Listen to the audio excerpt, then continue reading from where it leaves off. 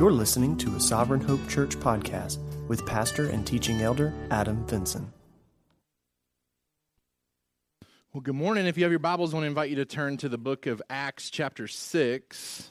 Acts chapter 6 is where we'll start our time today. I want to give a special welcome to all of our visitors today. I know we've got a lot of family and friends in the house who are here to support both Madison and Addison, who are going to be getting baptized later today. So a special welcome to you. We're excited to have you as a part of our worship service this morning, and know that your presence is certainly a blessing to us, and we're excited for the work that God's been doing in both Addison and Madison's hearts and lives, and we're excited to see what the Lord has in store for them going forward as followers of Him too. Acts chapter 6 is where we'll start today. We just recently completed a lengthy study in the book of Exodus, and we're going to be moving into a study of the book of Acts. Now, we're starting in Acts chapter 6 today because we're not actually starting our study in Acts. It just helps kick off where we're going to be over the next several weeks. I felt like on a day when folks, we had a large amount of people this morning who gathered even before we started to be a part of our membership class. We've got 4 or 5 families that are in the process of joining our church. We were able to hear from Jonah, who's just recently spent time on the mission field. We've got others who are being baptized today, and then as we've just prayed over the Zarlingas, we've got a family that's leaving as well. I felt like it was appropriate for us to really focus on the gospel and what we believe here at Sovereign Hope. What is it that we are proclaiming on the mission field? What is it that we are depicting through the act of baptism? What is it that unites us, even if we're not worshiping together in this location, if we're worshiping around the world in new locations? What is it that unites us together? And we see that in the gospel, and so we're going to look at that today. We'll probably jump into the book of Acts in the next several weeks. As I was looking at the timing of everything, I did realize that all of my Acts commentaries are in storage right now. So that does delay a little bit getting into the study of Acts. So we're in a process of moving, and all of my books are packed up. I kept all the Exodus books out. Thought for sure we would be in a new place by now. We will be by the end of February. So probably for the next 6 weeks, we're going to just use this intermediate time to kind of refocus ourselves on some of the things that we believe here at Sovereign Hope. With so many people coming and joining over the past several years, I thought it would be a good way to just clarify some of the things that we believe here so that we can be on the same page as we serve together in this community. So Acts chapter 6, where we're going to be today. And I want to read a lengthy passage to you because it does tie in with where we've been in Exodus and where we're headed now into the book of Acts. And it starts in verse 8, and this is where Stephen is serving faithfully and where the story ends with him becoming the first recorded martyr in Scripture. It says, "And Stephen, full of grace and power, was doing great wonders and signs among the people. Then some of those who belonged to the synagogue of the freedmen, as it was called, and of the Cyrenians, and of the Alexandrians, and of those from Cilicia and Asia, rose up and disputed with Stephen. But they could not withstand the wisdom and the spirit with which he was speaking. Then they secretly instigated men who said, 'We have heard him speak blasphemous words against Moses and God.' And they stirred up the people and the elders and the scribes, and they came upon him and seized him and brought him before the council. And they set up false witnesses who said, 'This man never ceases to speak words against this holy place and the law. For we have heard him say that this Jesus of Nazareth will destroy this place and will change the customs that Moses delivered to us.' And gazing at him, all who sat in the council saw that his face was like the face of an angel." Right? So the spiritual leaders of the Jewish people at that time are furious with Stephen because he's proclaiming Jesus. He's proclaiming Jesus as the next step of understanding God's plan. And so they're trying to put an end to that, right? And so they instigate these people to try to create a case against him that he's speaking blasphemy. And in chapter 7, verse 1, it says, "And the high priest said, 'Are these things so?' And Stephen said, 'Brothers and fathers, hear me. The God of glory appeared to our father Abraham when he was in Mesopotamia, before he lived in Haran, and said to him, Go out from your land and from your kindred, and go into the land that I will show you. Then he went out from the land of the Chaldeans and lived in Haran, and after his father died, God removed him from there into this land in which you are now living. Yet he gave him no inheritance in it, not even a foot's length, but promised to give it to him as a possession and to his offspring after him, though he had no child. And God spoke to this effect, that his offspring would be sojourners in a land belonging to others, who would enslave them and afflict them 400 years. But I will judge the nation that they serve, said God, and after that they shall come out and worship me in this place. And he gave him the covenant of circumcision. And so Abraham became the father of Isaac, and circumcised him on the 8th day. And Isaac became the father of Jacob, and Jacob of the 12 patriarchs. And the patriarchs, jealous of Joseph, sold him into Egypt. But God was with him and rescued him out of all of his afflictions, and gave him favor and wisdom before Pharaoh, king of Egypt, who made him ruler over Egypt and over all his household.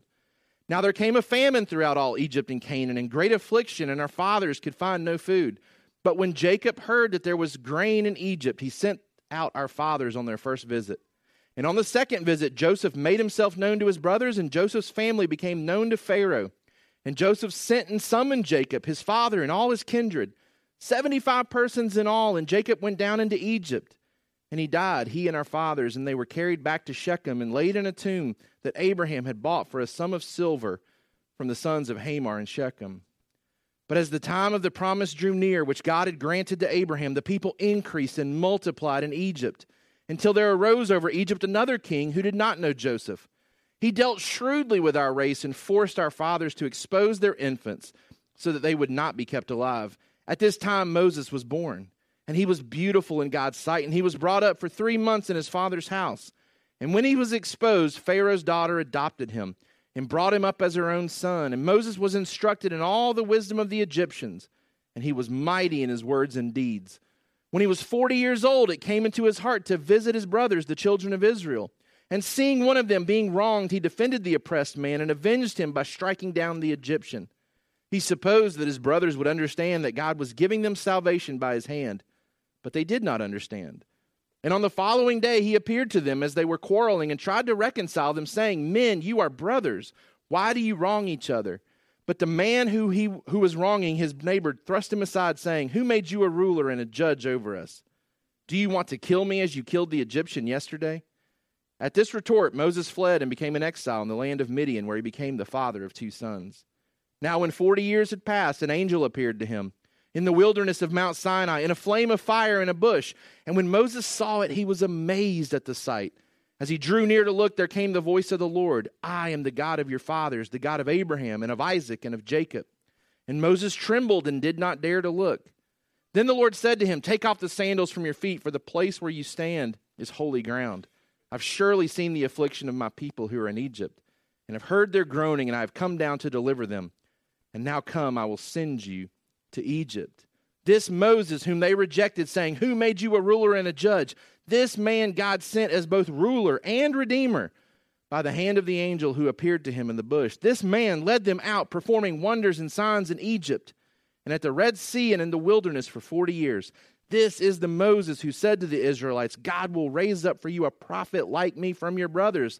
This is the one who was in the congregation in the wilderness with the angel who spoke to him at Mount Sinai and with our fathers. He received living oracles to give to us. Our fathers refused to obey him, but thrust him aside, and in their hearts they turned to Egypt, saying to Aaron, "Make for us gods who will go before us." As for this Moses who led us out from the land of Egypt, we do not know what has become of him. And they made a calf in those days and offered a sacrifice to the idol, and were rejoicing in the works of their hands. But God turned away and gave them over to the worship the host of heaven, as it is written in the book of the prophets. "Did you bring me to slay beasts and sacrifices during the 40 years in the wilderness, O house of Israel? You took up the tent of Moloch and the star of your god Rephan and the images that you made to worship, and I will send you into exile beyond Babylon." Our fathers had the tent of witness in the wilderness, just as he who spoke to Moses directed him to make it, according to the pattern that he had seen. Our fathers in turn brought it in with Joshua when they disposed the nations that God drove out before our fathers. So it was until the days of David, who found favor in the sight of God and asked to find a dwelling place for the God of Jacob. But it was Solomon who built a house for him. Yet the Most High does not dwell in the houses made by hands, as the prophet says. Skip down to verse 51. "You stiff-necked people, uncircumcised in heart and ears, you always resist the Holy Spirit. As your fathers did, so do you. Which of the prophets did your fathers not persecute? And they killed those who announced beforehand the coming of the righteous one, whom you have now betrayed and murdered, you who received the law as delivered by angels and did not keep it. Verse 54, now when they heard these things, they were enraged and they ground their teeth at him. But he, full of the Holy Spirit, gazed into heaven and saw the glory of God and Jesus standing at the right hand of God. And he said, behold, I see the heavens open and the Son of Man standing at the right hand of God. But they cried out with a loud voice and stopped their ears and rushed together at him. Then they cast him out of the city and stoned him. And the witnesses laid down their garments at the feet of a young man named Saul. What's this passage about? What's happening here? Well, it's Stephen recounting the history of Israel, right? The history of Israel that these same religious leaders who were trying to persecute him would agree to. Right? He goes back all the way to Abraham and says, remember our father Abraham. Remember the story of God calling him out and calling him to a promised land. Remember his faithfulness to Abraham and his descendants. Remember how he cared for Jacob and Jacob's sons during that famine time. Remember how he cared for Joseph in his own bondage to Egypt. Remember how he allowed the people to thrive in Egypt even though they were in slavery, and they grew in great number. Remember how God raised up Moses in the midst of a genocide, protected him, preserved him so that he could be the leader of this people. Remember how God revealed himself to Moses and how Moses led the people out of Egypt in this great exodus. Remember how God was faithful to communicate covenant love even in the midst of idolatrous sin. He says, remember our history and remember how historically we have always failed to see the prophets working in the power of God and how we've rejected them. He says, now that's what we're doing today. If you fail to see Jesus as this next fulfillment of God's story, you're guilty of what the fathers were guilty of, not seeing God working and moving amongst these prophets. The people fail to respond as they should, and they kill Stephen. They stone him. They refuse to see Jesus as the fulfillment of God's plan. And they kill Stephen for proclaiming this truth. Saul oversees this. Saul verifies it being good. Now we know the story of Saul. We know that later in Acts, he too is converted. He has an experience with the resurrected Jesus. It's ironic that Saul is here killing Stephen, overseeing the death of Stephen. And it's in Romans chapter 1. Romans chapter 1, verse 16, where Paul himself proclaims, for I am not ashamed of the gospel, for it is the power of God for salvation to everyone who believes, to the Jew first, and also to the Greek. This is the gospel that we hold to here at Sovereign Hope. It's the gospel that says Jesus is the fulfillment of God's plan. That God has this great story in mind of how he is going to reconcile creation back to him. And Jesus is the crucial element of that plan. Our summary sentence for today, Sovereign Hope holds to a gospel foundation of worshiping Jesus as the fulfillment of God's saving story. A story that invites us to come in faith to receive his eternal grace and mercy and calls us to spread joy and contentment in him. For our kids, the gospel is the story of Jesus doing all that is necessary to save us from our sin. The book of Acts here is declaring that the story of old is now having a new chapter written. With this longed-for hero, this promised prophet that Moses alluded to now being fully revealed. The gospel is a message that a holy God desires to save sinful man through the perfect work of Jesus Christ for all eternity. This message starts in Genesis and it runs all the way to Revelation, with the story unfolding in more glorious detail throughout each book of the Bible. The gospel literally means good news. Understanding this good news of the Bible is to understand what history is all about, where we've been, where we're going, and how you can be included in God's glorious plan to reconcile all of creation back to himself. It's the good news that a just and gracious God, a God that we've been learning about in Exodus, who reveals himself as one who can't just let sin happen and not let it go unpunished, right?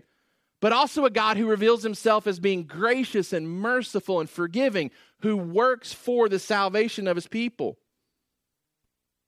It's the good news that this just and gracious God of the universe has looked upon hopelessly sinful people and sent his son, Jesus Christ, God in the flesh, to attain righteousness on our behalf, to bear God's wrath against sin on the cross, and to show his power over sin in the resurrection, so that all who have faith in him will be reconciled to God forever.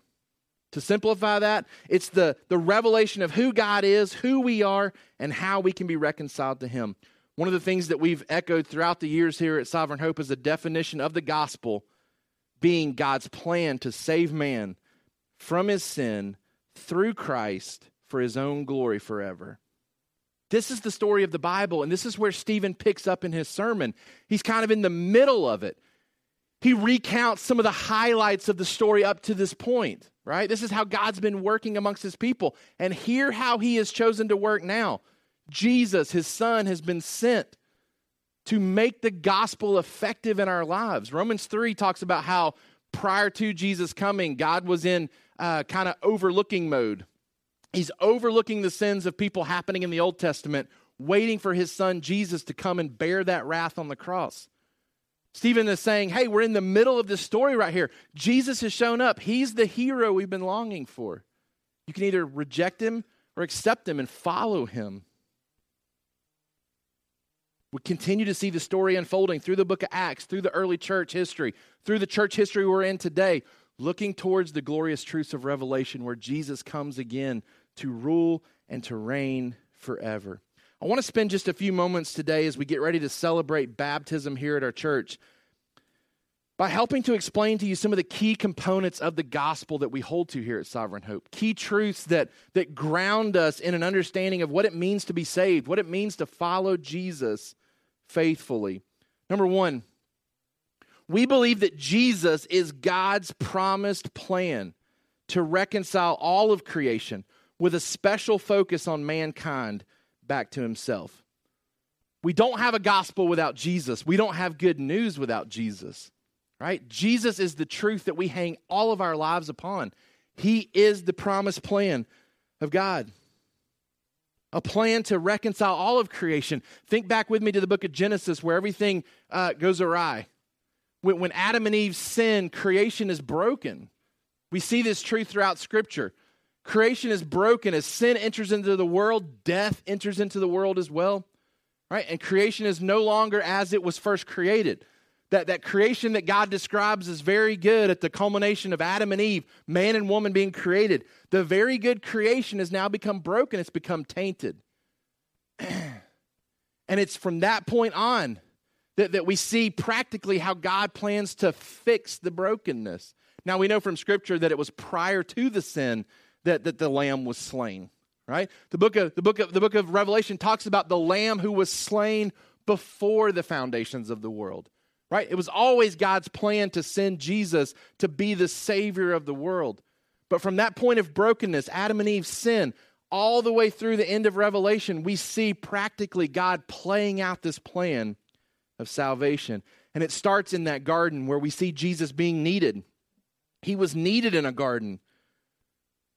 When Adam and Eve fall, we call this the depravity of man. That man falls into sin and he becomes broken and he becomes separated from God. Creation becomes broken and it needs to be fixed. Romans 8 talks about creation groaning for God to make things right. Not just sinful humans wanting to be made right, but all of creation longing for a day when everything's fixed, when everything's restored.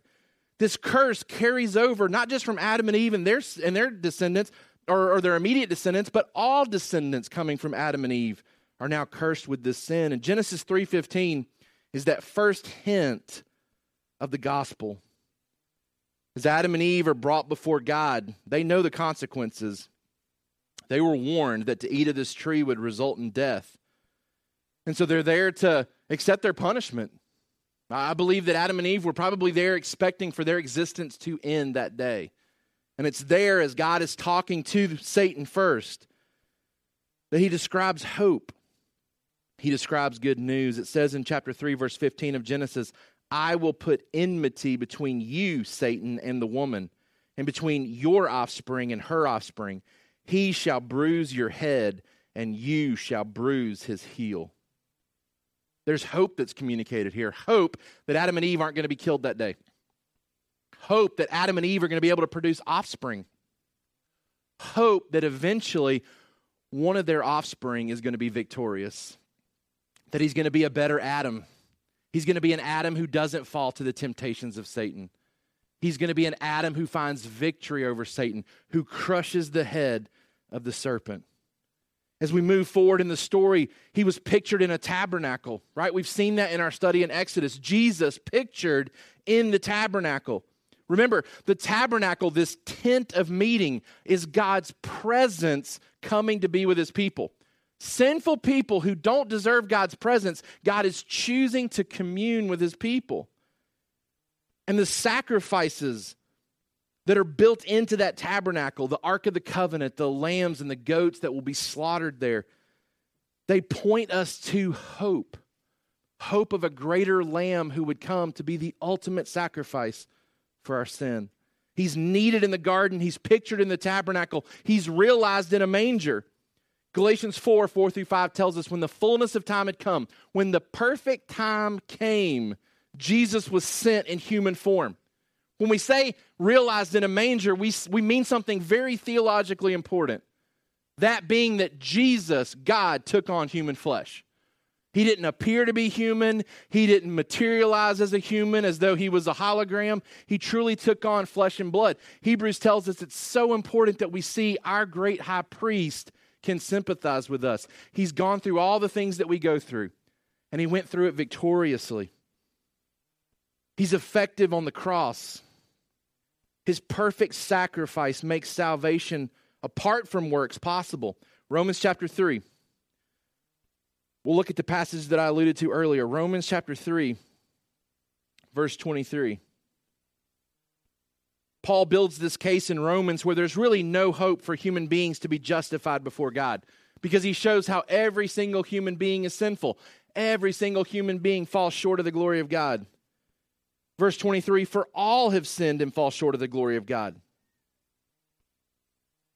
Verse 21, the righteousness of God has been manifested apart from the law. Although the law and the prophets bear witness to it, the righteousness of God through faith in Jesus Christ for all who believe.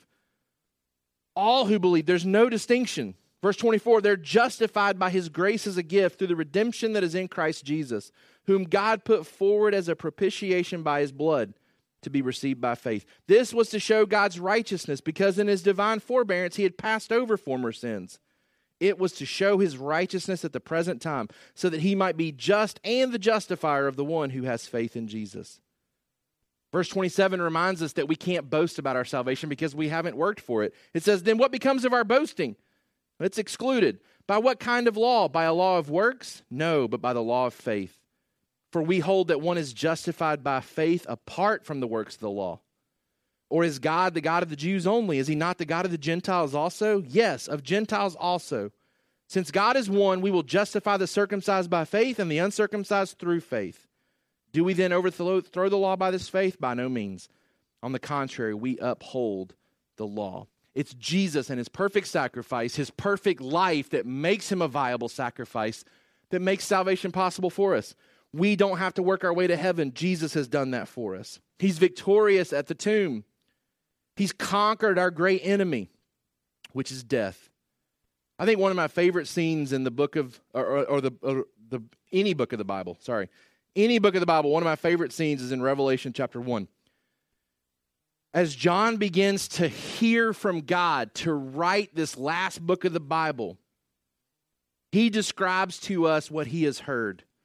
Verse 7 of chapter 1, behold, he's coming with the clouds, and every eye will see him, even those who pierced him. And all the tribes of the earth will wail on account of him. Even so, amen. Then he quotes God. He says, I'm the Alpha and the Omega, says the Lord God, who is and who was and who is to come, the Almighty.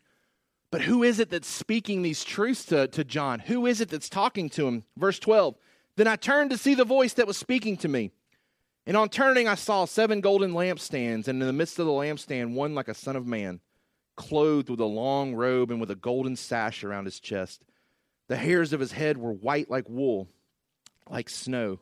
His eyes were like a flame of fire. His feet were like burnished bronze, refined in a furnace, and his voice was like the roar of many waters. In his right hand he held 7 stars. From his mouth came a sharp two-edged sword, and his face was like the sun shining in full strength. When I saw him, I fell at his feet as though dead.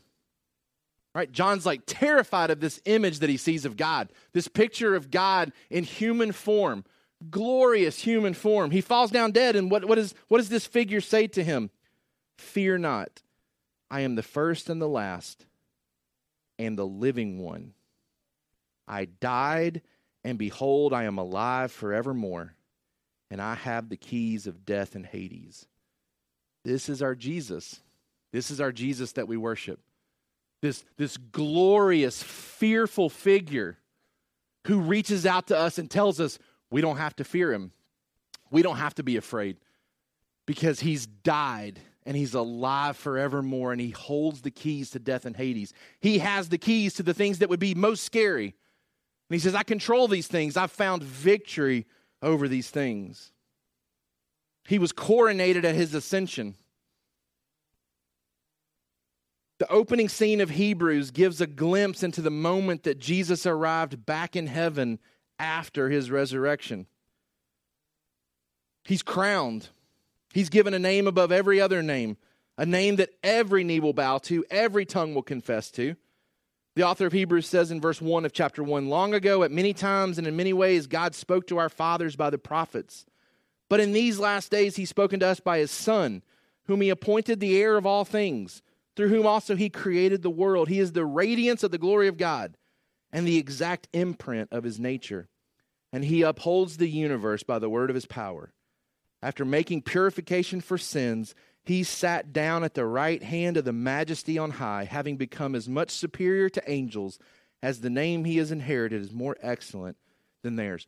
For our kids, maybe particularly our girls, you guys have seen the movie Frozen, right? Where Elsa has that coronation day. Remember where there's all this excitement where Anna is like so excited about coronation day. Why? Because the kingdom's open, the doors are open, and everybody's excited about Elsa becoming the king of the kingdom, or queen of the kingdom, right? She's going to get her crown. She's going to become the ruler of the kingdom. This is Jesus' coronation day. This is Jesus. Think about the excitement in heaven as Jesus comes back to heaven after being on earth for 30 plus years. He has suffered. He has died, he's rose again, and he's ushered back into heaven. And he's sitting down at the right hand of his Father, and he's commissioned to rule and to reign forever. It's a glorious day, and we get this picture in Hebrews. This is he who has the keys to death and Hades. Lastly, he's expected at his return. We wait for his day. It makes the gospel urgent. It makes our response to following Jesus urgent because he's coming again. It's not optional for us to decide whether we believe in Jesus or not. As Stephen would tell the people at that time, we have to do something with Jesus. Acts chapter 17, verse 30. The times of ignorance God overlooked, but now he commands all people everywhere to repent because he has fixed a day on which he will judge the world in righteousness by a man whom he has appointed. And of this he has given assurance to all by raising him from the dead. He's coming. He's coming back. Titus 2 tells us that we purify ourselves if we're waiting for him. 1 John chapter 3 says we seek to live holy lives as we wait for Jesus to return. What do we believe here at Sovereign Hope? We believe that Jesus is God's promised plan to reconcile all of creation with a special focus on mankind back to himself. Number 2, we believe the gospel maximizes God's gracious and merciful provision and minimizes man's insufficient works. This grand plan for Jesus to be the Savior of the world, how do we become a part of that? How do we get in on that? Well, the gospel communicates to us that it's about God's grace and mercy and not about our worthiness. We don't get to work ourselves into his salvation. I put in my notes, God's goodness, which we've highlighted so much in Exodus. God even says, hey, you want to know me? Here's how you know me. I'm good. God's goodness, realized through his covenant saving love, it's motivated by grace and mercy. Grace and mercy that are just a part of who he is, his inherent qualities. He is just a gracious, merciful God. He doesn't become gracious and merciful by our good works, meaning he's not aroused to be gracious and merciful because he finds worthiness in us, right? Like we don't get to come before God and say, God, be merciful and gracious to me because look what I've done. That's how we sometimes approach grace and mercy though, right? Like we appeal to people to be gracious and merciful by giving them all the reasons why they should be towards us. I get this all the time from parents at Trinity who will like try to either include me in on an email to a teacher or maybe even bypass the teacher and say, hey, we're reaching out trying to get some grace and mercy about this assignment or this situation, and here's why you should be gracious or merciful to us. Like, my kid's been doing this, or my kid's been doing that, or my kid has demonstrated this. Right? It's not like a true appeal for grace or mercy. Like, you're making an argument that really it's deserved. Like, your child deserves this because of all these things that they've done. Now be gracious and merciful to us. We approach salvation like that sometimes. We think that if we can do enough, well, then God has to be gracious and merciful to us because we've earned it. That's not what grace and mercy is. Grace and mercy comes from a God who is simply gracious and merciful. Remember, it's the sinful, idolatrous, golden calf worshiping Israelites that God says, I'm gracious and merciful to you. Like you don't deserve it. You can't send me an email saying, hey, be gracious and merciful. Because you have nothing to put in the content of that email to justify my grace and mercy, and yet I'm going to be gracious and merciful to you. The gospel promises that we can be freed from sin, from judgment, based on the work of Christ, not our own good works. Acts chapter 13. And I'm excited to see all these passages in Acts in their further context of this book. Acts chapter 13, verse 38. Let it be known to you, therefore, brothers, that through this man, Jesus, forgiveness of sins is proclaimed to you, and by him everyone who believes is freed from everything from which you could not be freed by the law of Moses. They're proclaiming here that Jesus makes it possible to be freed from sin when you could never be freed from sin by trying to keep God's law. You will always fall short of his glory. The gospel requires that we come on the grounds of believing faith, which means we trust in what we've been told about Jesus. Romans chapter 10, verse 9. If you confess with your mouth that Jesus is Lord, and you believe in your heart that God raised him from the dead, you will be saved. For with the heart one believes and is justified, and with the mouth one confesses and is saved. You know, I had the privilege of meeting with both Maddie and Addison over the last week to talk about their testimony, to talk about what it is that God's been doing in their heart, right? Why do they want to be baptized? What's their salvation story? You know what we never talked about? We never talked about whether they've been good or not recently. We didn't talk about, hey, give me a list of things that you've done for God so that I can see if you check the boxes, so that I can declare to you that you've been saved, so that I can then baptize you. We just talked about Jesus. We talked about what Jesus has done for them. We talked about their understanding of what Jesus has done for them, because that's what the gospel is. It's that we don't come with our good works. It's that we come running to Jesus, who's gracious and who's merciful. When we talk about conversion, when we talk about salvation, we're talking about a willing response to the gospel, where we repent of our sins and we place our trust in Christ for salvation. A turning from sin and a turning to Christ. Repentance is not being sorry that you got caught. It's not going a specific amount of time without sinning again. I never talked to Maddie or Addison and saying like, hey, if we're going to baptize you, you got to promise to never sin again now that you're a Christian. We talked about how, hey, you've experienced forgiveness and you're going to have to keep coming back to Jesus for forgiveness. Because you're going to keep messing up. And Jesus is the foundation of your salvation, not your performance. Repentance is an internal change of mind concerning the promises of sin. No longer is sin viewed as the means to an abundant life, but instead abandoning all to follow Christ is now seen as the only way to life. I was so encouraged, and Maddie's going to give you some of her testimony today. I was so encouraged listening to her to talk about her experience at camp, summer camp last summer, and the work that God was doing in her life, and the work that he's continued to do in her life since this past summer. I told her, I said, Maddie, like, you're an example of the gospel working, because so many people dismiss salvation experiences at camp, because typically when you come back from camp, you go right back to doing what you wanted to do. You go back to living the way that you wanted to live. What you're telling me is that months have passed now since your camp experience, and you're still desiring to follow Jesus. That's a testimony of the Holy Spirit working in her. It's a testimony of true salvation taking place in her. She's no longer at peace with her sin. She's committed to battling it. When we talk about faith, we're talking about a reliance or a trust in the things that God has revealed to us. That he's promised to forgive sins. He's promised to give us Jesus' perfection. That means that acts such as baptism, partaking of the Lord's Supper, attending church, reading the Bible, they're never presented as acts for salvation, but instead acts of salvation. Right? I was real clear in our baptism discussions, like, hey, this doesn't save you. This simply pictures your salvation that's already happened. Right? You're not getting saved on Sunday when we baptize you. You're telling everybody that you're already saved. You're telling everybody that Jesus has already washed you clean. And now we're picturing it so that people who don't know the gospel can see it in visual form. Ephesians chapter 2, verses 8 and 10. For by grace you've been saved through faith, and this is not your own doing, it is the gift of God, not a result of works, so that no one may boast.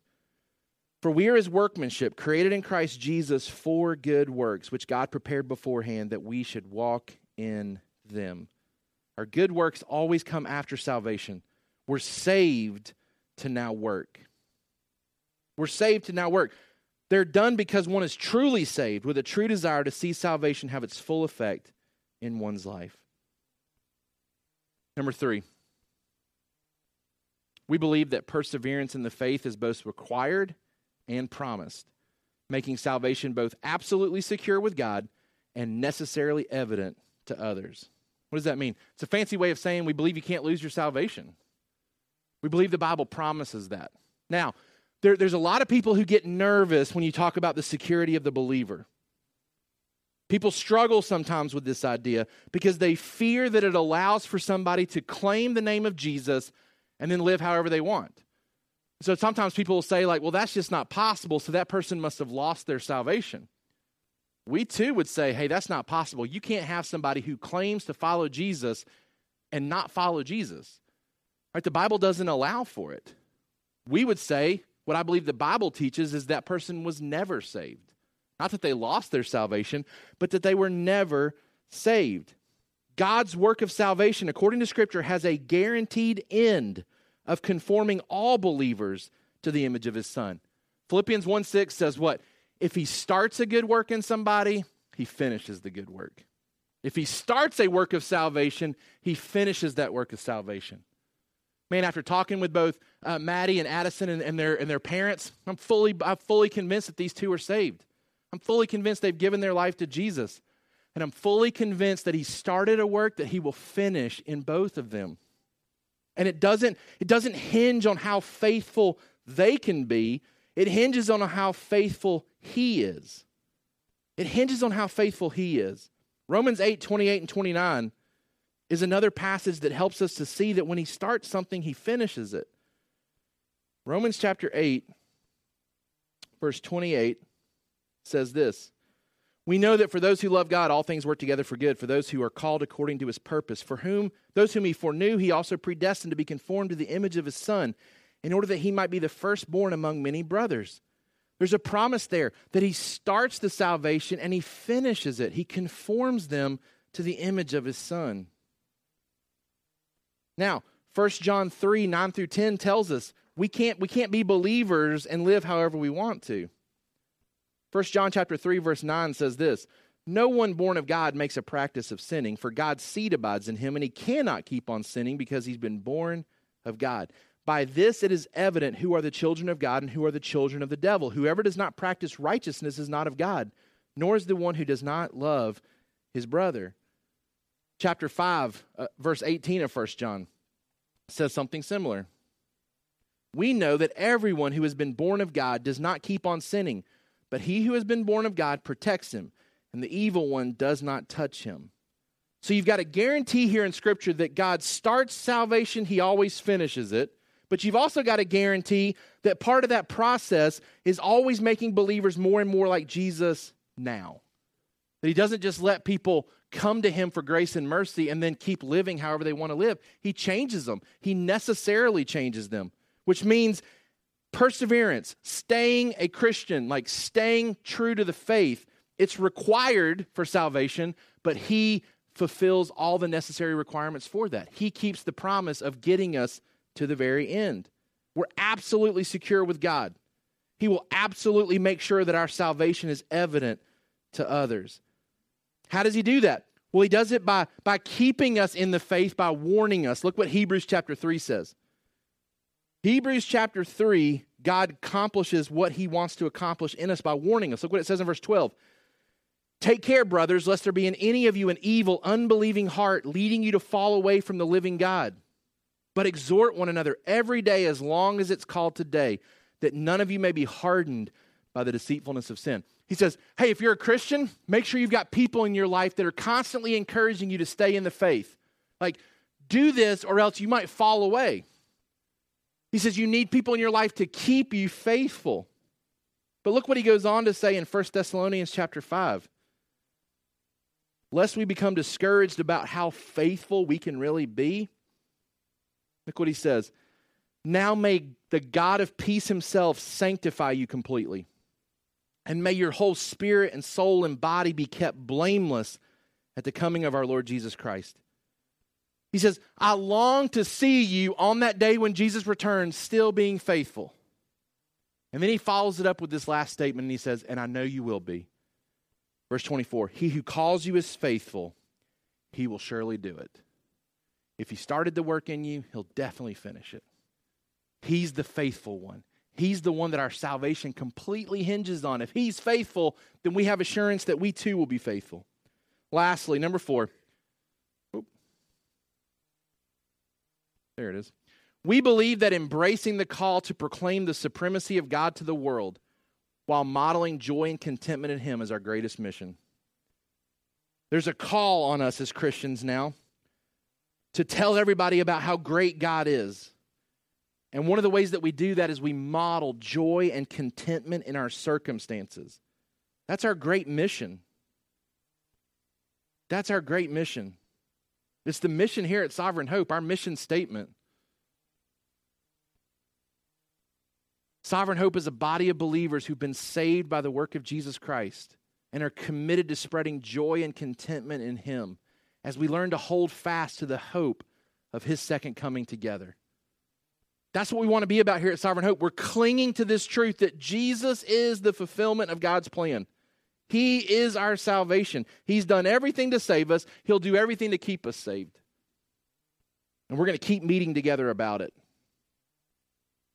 Verse 23 says, let us hold fast the confession of our hope without wavering, for he who promised is faithful.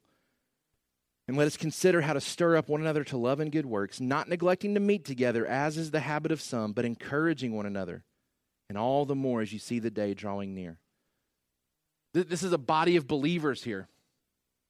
And we're a people that have committed to meeting together, encouraging one another, stirring each other up to good works, so that we don't fall away, so that we don't get deceived by sin. And we keep doing it. We keep doing it. We keep doing it, especially as we see the day coming closer and closer where Jesus returns.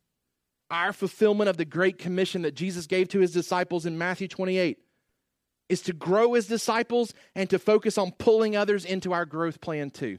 Right? Like we want to keep growing in our knowledge of God, keep growing in our understanding of joy and contentment in him, and then grabbing other people and bringing them into that too. Like, come learn with me as I learn about Jesus. Come learn with me as I grow and mature in my faith towards Christ. This is what we believe. This is the gospel. This is the gospel that we hold to and cling to here at Sovereign Hope. A gospel that's all about Jesus. It's all about God's grace and mercy. It has nothing to do with our ability to be good because we can't be. It has everything to do with God's faithfulness because we're going to be unfaithful at times. But we get to keep coming back to him because he's faithful. And we want to embrace a mission that we tell everybody about that. We just keep telling people about how great God is and how great his mercy is and how great his grace is. We want to be joyous and content in him because of it. Our application for today. Number one, be examining yourselves regularly to make sure you indeed hold to this gospel and have responded in faith. The great thing about being here at this church is that you can believe a lot of things differently from each other, right? We can believe differently about how the whole world comes to an end and the timing of that and some of the events that take place. We can disagree about a lot of things. We can't disagree about the gospel, right? We can't disagree about the gospel. 2 Corinthians 13:5 challenges us to make sure that we believe this truth about Jesus. It says, examine yourselves to see whether you're in the faith. Number two, be committed to taking every precaution necessary to keep yourself in the faith while also believing he will hold you fast. Hebrews 3:12, take care, brothers, lest you fall away. We ought to be committed to taking every precaution necessary to keeping ourselves in the faith. And then lastly, number three, be intentional. Should you ever depart from here, to align yourself with a faith community who holds to these same truths. Part of our membership process is to give guidance on what happens if you ever decide to leave Sovereign Hope. One of my least favorite things, I love college football. One of my least favorite things about college football right now is the transfer portal. Because as a fan of the Georgia Bulldogs, I hate seeing some of my favorite players transfer to our arch rivals. It's just part of college football now. I think one of the hardest parts about being a pastor is watching people hit the transfer portal too. Right? It's hard to see people leave. It's hard to see people go. But here's where it's different than college football, right? Where it's different is that we remain part of the same team, right? Like we're still part of the same kingdom. We're still part of the same mission. So even as we have times where we say goodbye to people, like the Zarlingas who are leaving us, they're entering the transfer portal. They're going to go to a new church, a new community, but they're still on the same team, right? We're not playing against them. We're still playing with them, right? And Lord willing, that will always be the case for people who leave our church. As long as we take care not to fall away, as long as we make sure that we align ourselves with churches who hold to the same gospel, right? And that's my final appeal to you, Dale, is to continue to lead your family to a church that aligns with this same gospel, right? That can hold you fast until the day of Jesus comes, right? And I have great faith that he will, right? He who called you is faithful. He will surely do it.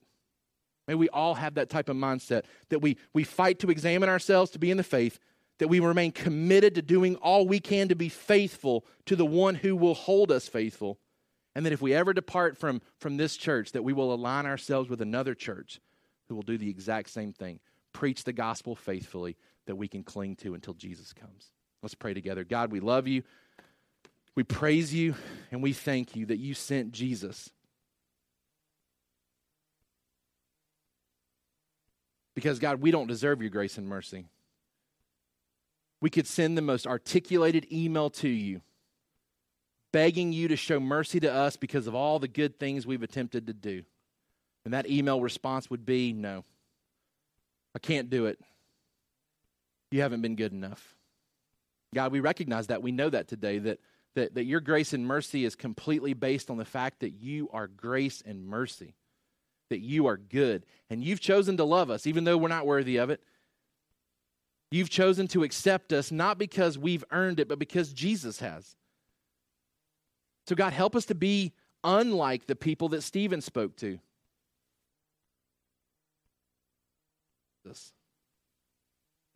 God, help us to cling to Jesus. Help us to run to Jesus. God, if there's anybody in here today who has been rejecting Jesus, may they be like Saul, who became Paul, who denounced the gospel, who persecuted the gospel, who killed the gospel,